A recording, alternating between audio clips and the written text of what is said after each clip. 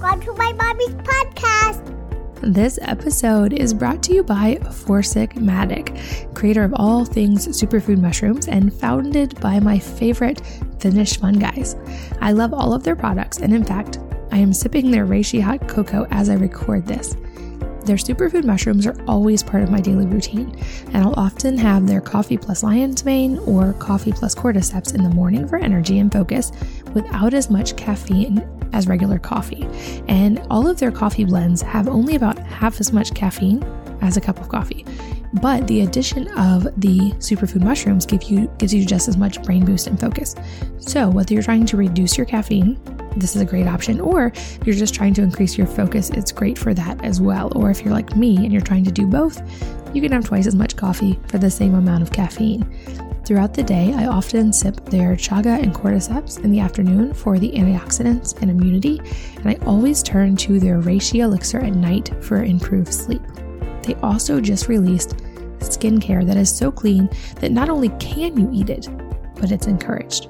Their charcoal mask has activated charcoal to clarify, chaga and cacao for an antioxidant boost, and other superfood and herbal ingredients. It's so clean you can literally also make it into a cup of hot cocoa. Their superfood serum contains a blend of avocado and olive oils with reishi and herbs for a hydrating skin boost, and it works super well.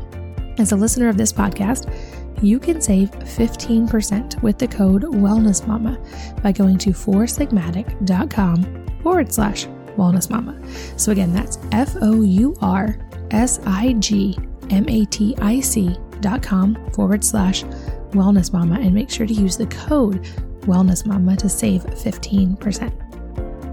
This podcast is brought to you by Genexa, a company revolutionizing over-the-counter products for children and families.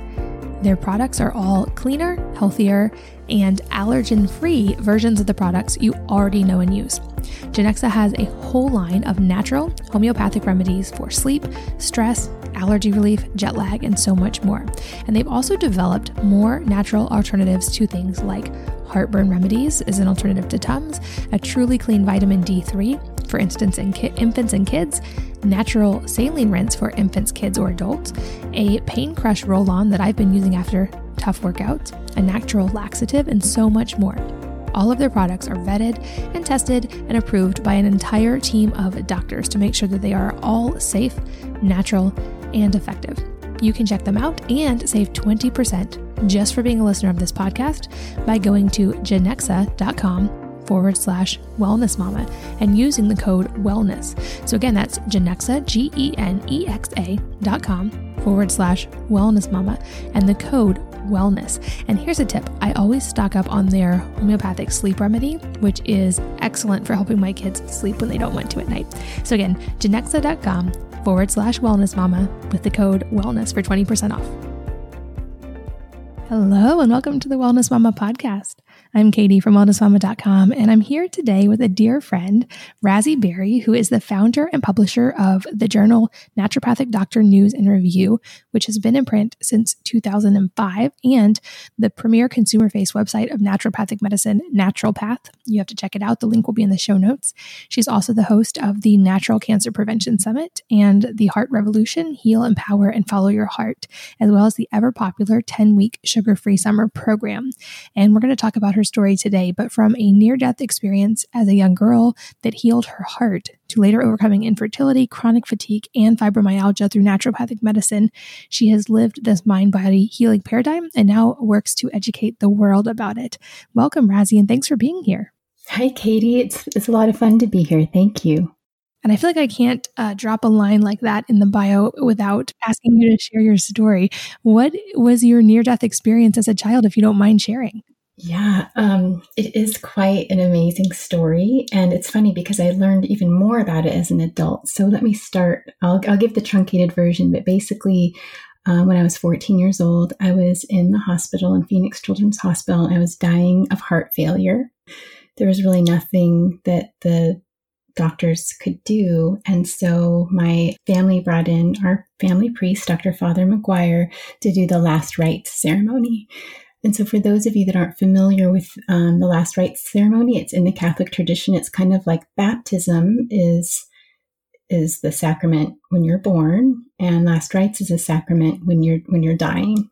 So it was a really it was a really difficult time in our lives.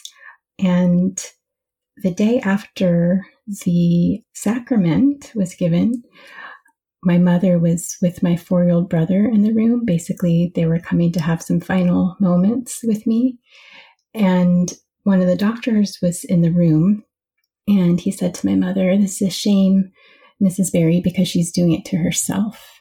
And when I heard that, I was kind of in and out of consciousness. And when I heard that, I felt so much shame, Katie. And a really strange thing happened that I didn't really understand until years later, is I suddenly was looking down on the doctor when he said that.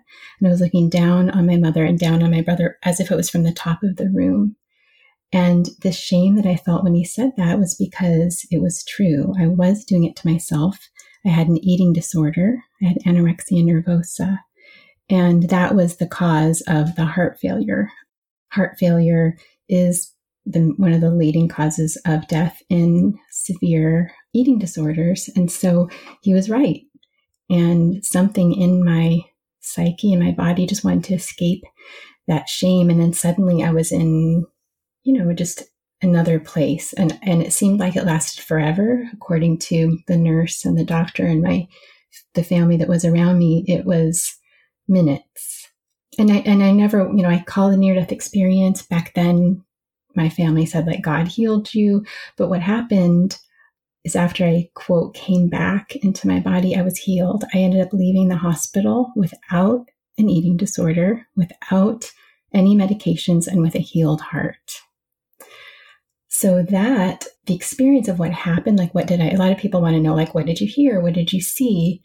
And, I heard things and I felt things and I saw things, but none of that was really as important as what happened when I came back in my body. Because what I realized, Katie, is I had been so dissociated from myself, right? You have to be in a complete state of dissociation to not feed yourself properly, to not nourish yourself. And as I've grown and been involved in naturopathic medicine and in health in general, it's really clear to me that is really the cause of many diseases, is this dissociative state where we're not fully connected within our bodies. We're not listening to the messages and the signals our body gives us. So I now look at it as a great gift, because prior to that, whenever I was sick, my mom took us to the doctor and they gave us a shot or some medicine. But this time the doctors couldn't do anything. So then I thought, well, what healed me then? If the doctor didn't heal me, where does healing come from? And it was kind of a gift in the beginning of just this journey of just discovering, what is healing. Wow. And I bet that has had far-reaching effects throughout your entire life. That's amazing. Yeah, it definitely did. And then there were times where I was sick and I didn't spontaneously heal, right? So it caused further questions and further investigation. Well, yeah, and I feel like that brings up so much interesting things to think about that mind-body connection. I know this is something that you've talked about quite a bit, but it also feels like something that people can be, including me, like so skeptical of at times, like realizing that we might actually have the power to do that. Why do you think that moment or that particular thing, like what changed in that for you that made that possible?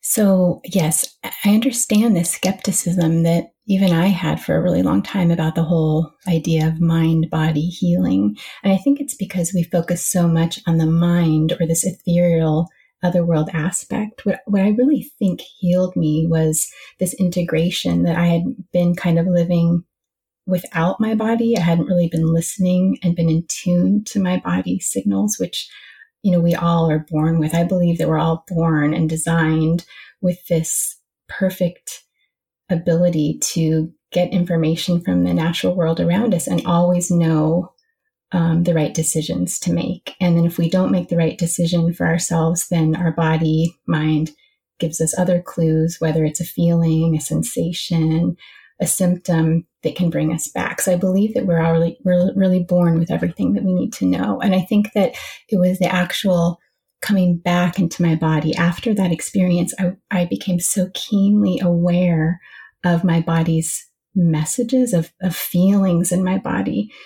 And I think that was the gift. But the amazing thing is, and I've been studying this for years now, is that you don't have to have a near-death experience to get really more embodied, to get really back in touch. But that was what I think the gift was. I think it was the actual, just something thrust me back into that visceral, phenomenological experience of living, of what it's like to be inside a body. I mean, our mind is in our body, right? The chemicals that our body produces to think, cognition, feeling, emotion, these are all neurotransmitters and peptides. Candace Pert called them molecules of emotion. And she, who was a pharmacologist, believed that it was these thoughts and feelings, these chemical messengers that were kind of the mediator between our lived experience of the physiology of our body and the greater world around us that we don't necessarily see. And from the sounds of your bio, your story definitely doesn't stop there either, because it also says you overcame infertility, chronic fatigue, and fibromyalgia. Was that a similar process, or was that a different part of the journey for you?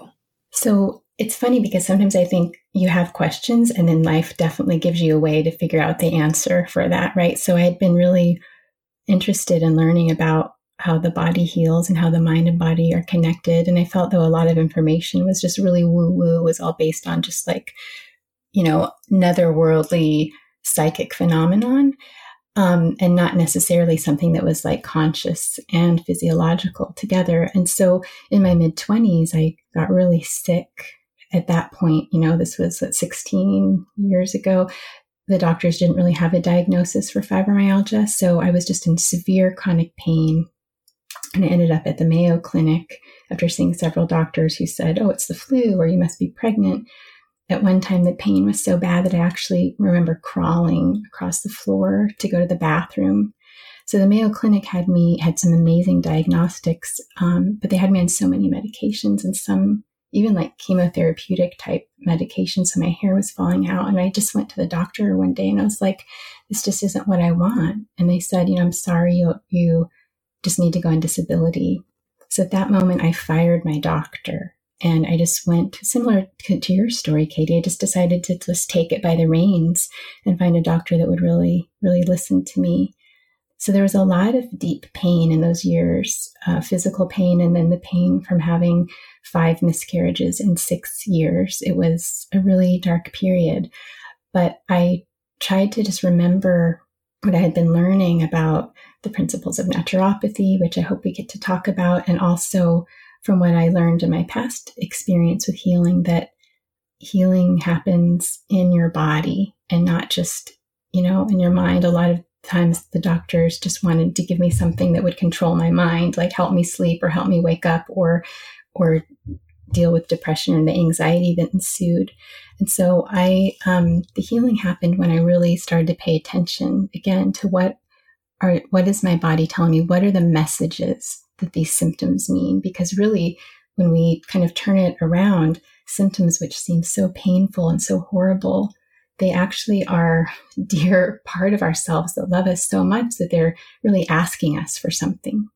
Yeah, and I love that you share your story of your 5 miscarriages. And if you're comfortable talking about it, I'd actually love to talk about that for a minute, because I think we as a society have gotten so much better about talking about so many aspects of motherhood and of life experience. And that's one that's still so guarded and so painful, I think, for so many people. But yet I've had a miscarriage, you've had miscarriages. I think it's something that's actually extremely common, but yet there's still so much pain and shame hidden around that. So if you're comfortable sharing, I'd love to hear a little bit of what your inner process has been in healing from that. Yes. And I know that, all types of relationships, even motherhood, there's a spectrum, right? Some people feel extremely maternal, some people less so. And I don't have any judgment there, but I happen to be just very maternally leaning. So when I had my first 2 miscarriages, the doctors were like, oh, this is, common.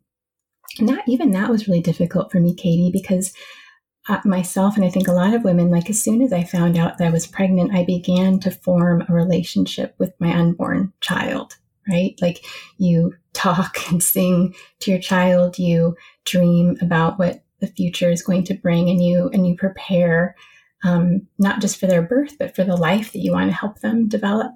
So I felt like there weren't a lot of resources for me to really mourn the loss, even when the pregnancies were early. I felt when the pregnancies were a little bit further along, there was more, kind of a sympathy, I guess, but I felt like there was a real lack of ability to find resources. And I feel like I really had to mourn it alone. I got to a point, like after about my fourth miscarriages, friends stopped inviting me to baby showers, not to be unkind, but because they just didn't know how to deal with it. Especially because some of them had known, I was pregnant for, a few months, and they just didn't know how to deal with it. So I really had to turn to, my family, my spirituality. I wish that I had like a really wonderful way to share. But one thing that I have learned after living some more years on this earth is the best way that I have learned to deal with things like loss are not so much to focus on my thought patterns, because the reason we ruminate, and psychology will tell us the reason why we think over and over again sometimes about things is because we so badly want a solution out of something painful. And sometimes there's not necessarily a solution. And so what I found is when you really take good care of your body, the mind, I'm not saying mindset isn't important, but when you really listen into what is your body asking you, like if you're in a time of grief after a miscarriage and you feel tired all the time, or you can't sleep, or you just are hungry all the time, or you're not hungry at all, these are different messages our body is giving us. And I think if we don't ever want to get stuck in a rut, but if we take some time and just allow our body to express themselves and then nourish and nurture our bodies according to those messages, for me, that was always the way out of grief or loss. Yeah, I love that. And I found for me, even just, being able to speak it and talk to others too, also, I felt like that gave credibility to that life and also just really helped to work through the process. And I love that you share so vulnerably your story with the desire to help other people. And I know also as part of your desire to help others, you have been so involved in the naturopath community and in naturopathic medicine for years. And so for anyone listening who's not familiar, I'd love if you could walk us through your process with this and your publication and what you've learned through all of those years of that deep involvement with naturopathic medicine. Yes. So first, I want to say that I am a fan of all types of health practitioners and all healing paradigms. I think there's a place for all of them. And I think that each person individually needs to choose which is the best for them. I tend to feel inclined that I believe most all people should have a naturopathic doctor on their healthcare team. And a couple of reasons why. So when we look at what naturopathic medicine is, it's a very unique paradigm of medicine. So when we look at a doctoral level of medical training, we basically have three main schools of that. There's osteopathy, which is a DO, medical doctor, which is an MD, and a naturopathic doctor, which is an ND. All of them have very similar education as far as the number of hours, the number of pharmacology they need to take, and things like that. And where naturopathic medicine is a little different is, one, they get a lot of nutrition, of course, the whole Hippocratic food is medicine, but there's also these 6 principles that underlie naturopathic medicine that are all framed around a therapeutic order, which makes it so unique. So the principles, I'll go through them very quickly. One is first, do no harm, which all doctors really take that oath. You do the least toxic, least forceful treatment first. Then is the healing power of nature. And in Latin, this is called the vis medicatrix naturae. And the vis, or the vis, is that innate life force that all living beings have. So plants, animals, humans. There is this life force. Some people call it God. Some people call it universe. In naturopathy, again, it's called the vis. And it's just that thing that propels us towards homeostasis, that allows us to experience allostasis, where our bodies are constantly changing to adapt to our environment. And we believe that that is really the natural state of all of us, to be able to self-heal. The next one is to identify and treat the cause. This has become really popular in many paradigms of medicine now, and I'm so glad to look at the root cause. And in naturopathy, we're always kind of peeling the onion a little bit more. So it doesn't just stop at like, okay, well, here's these thyroid hormones. It's like, well, why is the thyroid behaving this way? And then you just kind of you keep looking back until you can really find the root cause. And part of that, one of my favorite parts of that, is called removing the obstacle to cure.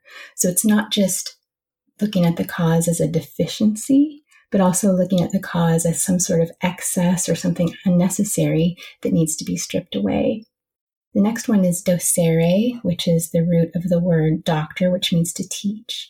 And it says that your doctor is really a teacher. The doctor doesn't trump your self-knowledge. The doctor is your guide to help you self-heal. Treat the whole person is number 5. I think, again, that's not as obscure as it once was, but it's looking at the integrated whole of the body, its physical and its spiritual and its energetic dimensions, and how you sort of move through space, how you move through the world. What are your relationships like? What is your work environment? What is your home environment? And the last one is prevention, which, of course, prevention is the best cure. If we could get back to this idea that we want to prevent disease instead of waiting, doctors really try, naturopathic medicine tries to really teach those. So those are the principles. And if I can for a second, Katie, just kind of explain how they fit into this really unique framework that's called the therapeutic order. Can I do that? Yeah, absolutely. So the therapeutic order, if you imagine a pyramid, and at the very bottom of the pyramid is the foundation. And that foundation is to establish the foundation for optimal health. So that's where you kind of identify what the cause is, way beyond what a lab would show. Let's look at lifestyle, let's look at attitudes, let's look at all the different moving parts in your life and even from your past. And then you assess the determinants of health. What does this person need in order to restore health? So this is the foundation. So this is before supplements are given. This is before nutrition is given. First, that's determined. Then you stimulate the self-healing mechanism. So sometimes a naturopathic doctor will say, yeah, you need thyroid medication, but you're not ready for it yet. Your vitality isn't quite there yet. So maybe there's another area. Maybe they need to strengthen something with your pituitary, and they will kind of stimulate the body's kind of vitality so it's ready for a treatment. Then it's when you look to support and restore weakened systems. And this is where a lot of medical paradigms begin, and there's nothing wrong with that. But as you see in naturopathy, there's a few steps that come before that. So this is where you kind of aid in like the regeneration of damaged organ systems or organs. And then the next step on top of that is address the physical alignment. So what's the structural integrity of the bones, the muscles, sometimes even posture. We've kind of gotten so excited about new, neat hacks that we forget about simple things like hydration and posture for health. Then above that is natural symptom control. So the doctor first starts in these first steps I'm talking about before we use natural substances to sort of palliate symptoms. And this is where the doctor says, the symptom is the message, but in some cases, just to give the patient some relief or to allow the vitality to strengthen, we will control these symptoms, and we first try it with natural substances. Above that on this pyramid is the synthetic relief of symptoms. Sometimes drugs are needed to palliate a symptom to help the person. Again, it's not to cure them, it's to kind of support the vital force, kind of free up the body's energy so it can do its own self-healing. And then the very tip is the high force interventions. Sometimes they're needed, they never begin there. And that's where you sometimes suppress pathology. It's never the first choice, as it often can be in, kind of traditional medicine. And that is the therapeutic order. I love that. It's so practical and it's such a solid framework. And I think, it addresses some of the potential deficiencies of conventional medicine. But I'm also curious, I know that that's the more common paradigm in the US. So how do you see naturopathic medicine and conventional medicine working together if they can, or like, how do you view those two? Yeah, so I think that they're wonderful complements of each other. And I think this is really where I love the idea of patient choice, because really there's so many different ways that you can treat a disease. You can treat it through homeopathy, through herbs, through medications. And no one is really going to know that except for you together with your relationship with your doctor. So some people choose to do just conventional medicine. Some people choose to do really old school nature cure, where it's like hot and cold water therapy, energetic, structural alignment and things like that. And some people like a blend of the two.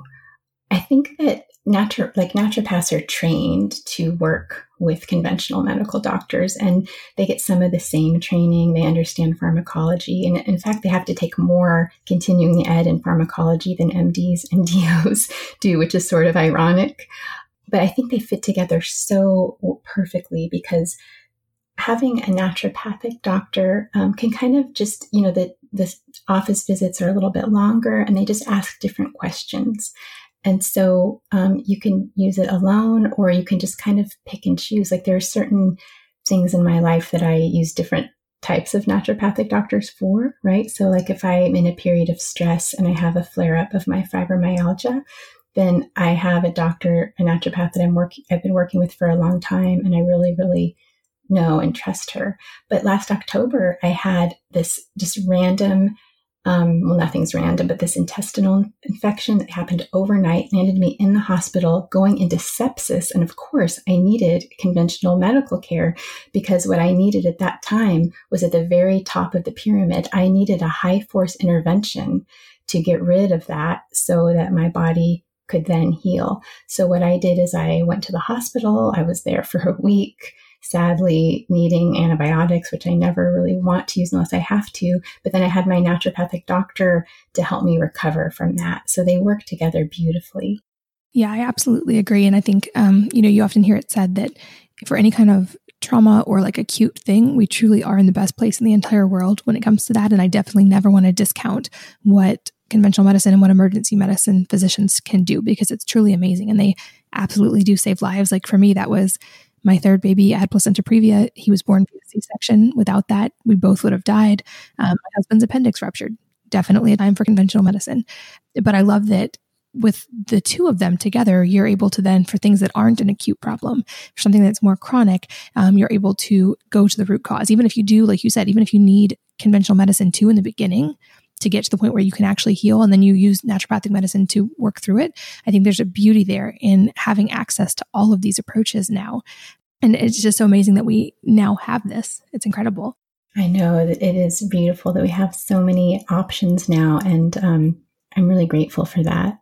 And I know that through publishing the Naturopathic Doctor News and Review, you have written for well over a decade, 14 years now, thousands of cases. I'm curious if there's any takeaways or commonalities that you've noticed through all of those articles and that experience and learning from all of those. Yeah, so I don't write the cases. The doctors submit the cases based on an editorial calendar that I put together every year. So I've had just been able to read and publish, over 2,000 cases. And what I found to be really an underlying theme, and this isn't, anything new, but that in reading all the SOAP notes that the doctors send in and what the care is and what the patient's sort of homework is I found that there's really an emotional aspect to pretty much every state of disease. There's always an emotional aspect to it. And my dream is, and I think it's happening more and more, that a world where all doctors are sort of trained to look for that and help the patient discover that through self-awareness, the whole idea of docere, doctor is teacher. In my own life, I know that the way I manifest stress is through my gut. And so now knowing that and being mindful of it, when I have things that I can do, or ways I can change my diet, or different self-care practices I can do under times of stress to help kind of prevent a flare up in that case. So it's not any amazing biomarker that I found out, although I've seen a lot of really neat things like that. But it's just that, we are such emotional beings, and whether we allow that to flow freely through us or we block those, it really can be a determinant of health. Yeah, and I think that's a perfect segue. I want to make sure we mention it. You have both a podcast and a project called Love is Medicine. I feel like that is a perfect name for the segment of your work with talking about the emotional side of it. So kind of give us an overview of what that is and where people can find it. Thanks, Katie. So Love is Medicine really started back when I had that near-death experience as a child. Again, I don't know exactly what it was. All I know, it was an experience that I had. And it was a transformative experience. And we all have them. Sometimes it's just holding one of our children and having this intense feeling of oneness, right, with everything or with God. Sometimes it's climbing a mountain or being in nature.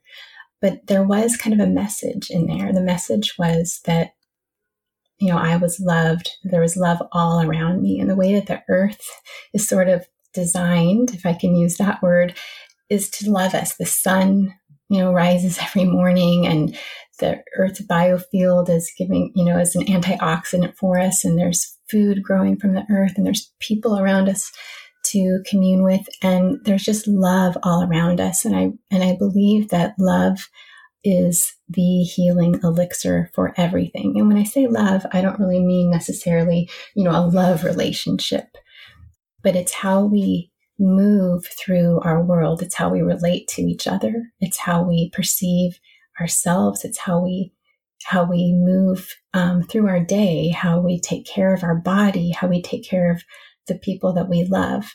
That to me is medicine. And I think there's more and more research to show that. I'm sure you've had, many, many guests talk about loneliness as more detrimental than cigarette smoking, and feelings of isolation, even if it's self-reported, can be, real cause for like heart disease and even cancer. So Love is Medicine is about just kind of that self-awareness of coming back into this idea that you have all the answers inside you, and that how you eat, breathe, move, speak, think, and relate to the world around you and people around you affect every cell in your body. And to me, that's what Love is Medicine is. That's awesome. And I'll make sure links are in the show notes so people can find you on that. This episode is brought to you by Forsic Matic, creator of all things superfood mushrooms and founded by my favorite Finnish fun guys. I love all of their products, and in fact, I am sipping their reishi hot cocoa as I record this. Their superfood mushrooms are always part of my daily routine, and I'll often have their coffee plus lion's mane or coffee plus cordyceps in the morning for energy and focus without as much caffeine as regular coffee. And all of their coffee blends have only about half as much caffeine as a cup of coffee. But the addition of the superfood mushrooms gives you just as much brain boost and focus. So whether you're trying to reduce your caffeine, this is a great option. Or if you're just trying to increase your focus, it's great for that as well. Or if you're like me and you're trying to do both, you can have twice as much coffee for the same amount of caffeine. Throughout the day, I often sip their chaga and cordyceps in the afternoon for the antioxidants and immunity, and I always turn to their reishi elixir at night for improved sleep. They also just released skincare that is so clean that not only can you eat it, but it's encouraged. Their charcoal mask has activated charcoal to clarify, chaga and cacao for an antioxidant boost, and other superfood and herbal ingredients. It's so clean you can literally also make it into a cup of hot cocoa. Their superfood serum contains a blend of avocado and olive oils with reishi and herbs for a hydrating skin boost, and it works super well. As a listener of this podcast, you can save 15% with the code WellnessMama by going to forsigmatic.com/wellnessmama. So again, that's FOURSIGMATIC.com/wellnessmama, and make sure to use the code WellnessMama to save 15%. This podcast is brought to you by Genexa, a company revolutionizing over-the-counter products for children and families. Their products are all cleaner, healthier, and allergen-free versions of the products you already know and use. Genexa has a whole line of natural homeopathic remedies for sleep, stress, allergy relief, jet lag, and so much more. And they've also developed more natural alternatives to things like heartburn remedies as an alternative to Tums, a truly clean vitamin D3, for instance, in infants and kids, natural saline rinse for infants, kids, or adults, a pain crush roll-on that I've been using after tough workouts, a natural laxative, and so much more. All of their products are vetted and tested and approved by an entire team of doctors to make sure that they are all safe, natural, and effective. You can check them out and save 20% just for being a listener of this podcast by going to genexa.com/wellnessmama and using the code wellness. So again, that's Genexa, GENEXA.com/wellnessmama and the code wellness. And here's a tip. I always stock up on their homeopathic sleep remedy, which is excellent for helping my kids sleep when they don't want to at night. So again, Genexa.com/wellnessmama with the code wellness for 20% off. Are there any other tips or exercises that you would give us for those of us learning to connect that kind of inner wisdom or to work through that inner emotional side? Yes, I am actually writing a book right now, but it won't be out for a year on really how to reconnect. And there's a couple simple tips. One way to really reconnect with your body and this interoceptive sensitivity that we have. Interoception is this physiological process of understanding our inner body. So it's like, for instance, have you ever heard of the term Mittelschmerz, Katie? I haven't. Okay, Mittelschmerz is a German name for middle pain, and it's a word that's used when women can feel themselves ovulate. And so being able to kind of understand, like, be sensitive to your heart rate variability, changes in blood pressure, and really being in tune with your body is called interoception. They found that people like on the autism spectrum have less ability. People with eating disorders have less ability to really listen to these internal body signals. And there was one study that showed that when you do power posing, it can help strengthen your interoceptive sensitivity, being more aware of them. And I think it's fun because it's so simple and so like something I never would have thought of. But power poses are things like this. Like you can sit back on a chair in front of a desk or a table and put your feet up, put your hands behind your head, kind of like, yeah, I've got this. I'm the boss here. And that's a power pose. And a power pose like that is a body movement that sort of translates into a deeper understanding of your body. Another power pose is standing up tall with your feet about, hip width apart and putting your two hands on your hips and just kind of standing tall. And I like to put like a facial, like a light smile or kind of a knowing grin on my face whenever I do this power pose. And I teach my kids to do them too. They're a lot of fun. If they're trying to make a decision, I'll say, well, do some power posing and really get connected with your body. So those are some really fun ways that you can get in touch. Another thing that I love is I'm so fascinated by the way our olfactory sense is connected to cognition. And cognition is a really important part of our intuition because truly we think with every cell in our body. We've got immunological memory, cellular memory, our immune system has a memory. And so our olfactory sense is so connected to all these. In fact, it was recently discovered that we have olfactory receptors in our kidneys that help, quote, sniff out like what the constituents of your blood are in your blood and help control like blood pressure and other like chemical regulation of the bloodstream. So one of the things that I really like to do to get really in tune is a sensory detox. And one of the ones is with our olfactory, our sense of smell. So what I ask people to do is for 2 weeks, get rid of anything scented in their environment, even natural scents. So that means no essential oils, no perfumes, no deodorants, nothing scented. And kind of get used to and aware of the scents that are all around you, even the scents that are coming from your own body, your breath, your armpits, just the skin, your hair, because we take in chemo signals 24/7 when we're asleep or we're awake. We're taking in these chemicals from the world around us. Sometimes they're pheromones, but there's so many more that we're just learning about. And this is data that gives our body information.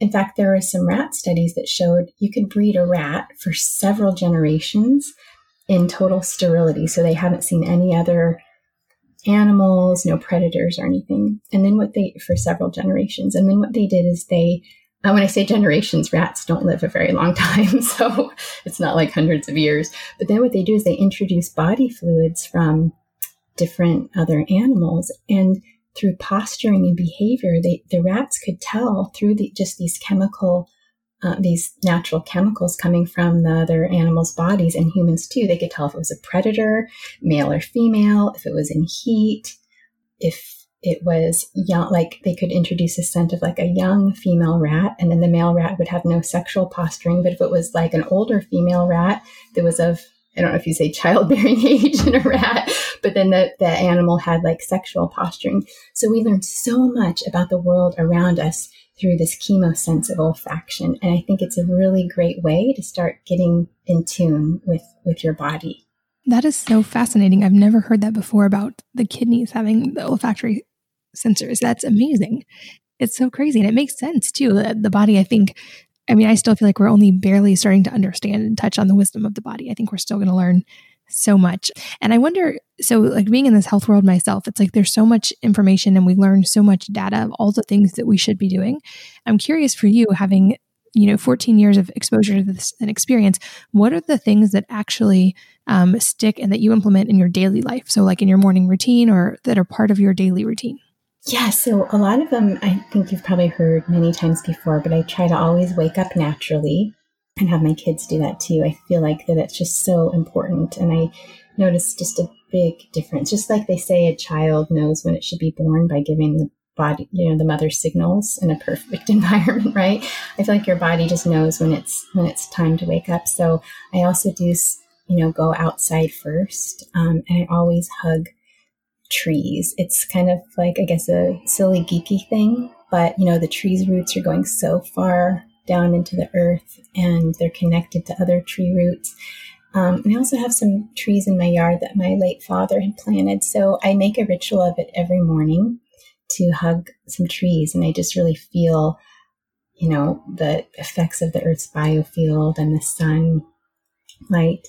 And then I also take throughout the day, I take these little self-awareness breaks that I'm not a meditator. I hate yoga and I hate meditating, and I'm always embarrassed to say that. But there are two things that I know are so good for you, but I just don't like either one of them.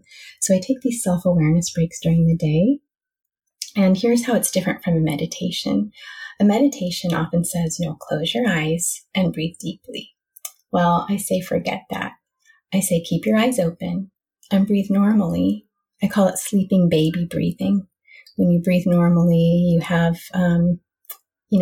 these certain ratios of different chemicals that help your body take in oxygen.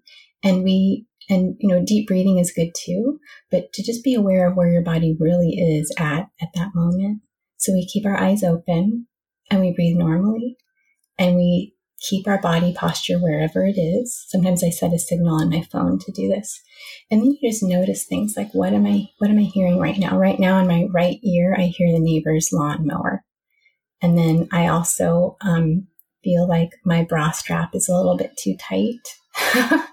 I feel like I can feel, what the cold floor feels like on the bottom of my feet.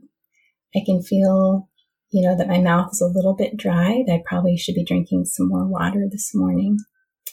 And I hear and feel the air conditioning kind of brush against my left shoulder coming in from the room. So when I do these simple little practices, sometimes I do it when I'm cooking, slicing an onion. I notice the deep purple color of the onion. I feel, what do the little muscles in my eyes feel like when if they begin to tear? I listen to the slicing sound. And I try to just get super aware, but not just in my head, in my whole body. And what I find is when you practice, wherever your body is at, you're kind of training yourself to know what your body needs at all times. Otherwise, if I didn't do it, I might go on working on the computer after talking to you for another hour without drinking water, right? Because we're just focused in our mind of what we need to be doing. But when we take these little self-awareness breaks, it trains us to listen to our bodies. That's a great tip. And that's one I've never heard before. I'm also not a huge fan of meditating. And I do better with something concrete, like you and I've talked about before, like cold water or like a specific breathing thing, or just I don't do just the idea of meditating, but I love that little self-awareness check-ins. That's a great idea. Thanks, Katie. It's fun too, because I think like, oh my gosh, like I've been sitting with my leg crossed and my leg's starting to fall asleep. Like, how long was I gonna let myself do that? And that's not a major thing that's a determinant of health. But if you start with these small things, then I think you become more aware of the larger things in your life that your body tells you it needs. Yeah, such a great point. And our time is flying by so fast because you're so easy to talk to. But a couple questions I love to ask toward the end. And I know that you're also very well read. So I'm curious if there is a book or number of books that have really had a dramatic impact on your life. And if so, what they are and why. Okay, so one book that I got in high school that I was at like a garage sale, and it's called The Art of Loving by Erich Fromm. Have you heard of it? I've heard of it. I have not read it. Okay, so Erich Fromm was, I guess he was like a psychoanalyst, a psychotherapist, and also just a social, I guess, philosopher. And he was the first person to really talk about love as something worth looking at, like in an academic sort of way. And there is a passage I'd like, or just a sentence or two I'd like to read from his book that really changed my idea of what love is. And it says this: love is not primarily a relationship to a specific person. It is an attitude, an orientation of character which determines the relatedness of a person to the world as a whole, not toward one object of love. If a person loves only one other person and is indifferent to the rest of his fellow men, his love is not love, but a symbiotic attachment. And when I read that, I was just, a young girl in high school, and I had my first love, my first boyfriend, and all the wonder and kind of angst that goes with that. And I was really kind of astounded by this little book and how it teaches a lot about self-responsibility, and that love is actually, like, you don't fall in love, you stand in love. And it talks about love as an art, so it's called The Art of Loving, as any other endeavor that we do, that we as humans are called, even biblically, if you're so inclined, to love one another. And it kind of explores, not from a religious perspective, but it kind of explores what does that look like. And I think if we really follow that and look within and love ourselves and love the people in the world around us, I think it's really the solution to a lot of what ails us. I'll make sure I add that to the show notes. People can find that book. That's interesting. And new recommendation on here. Lastly, is there any parting advice you would like to leave with the audience today?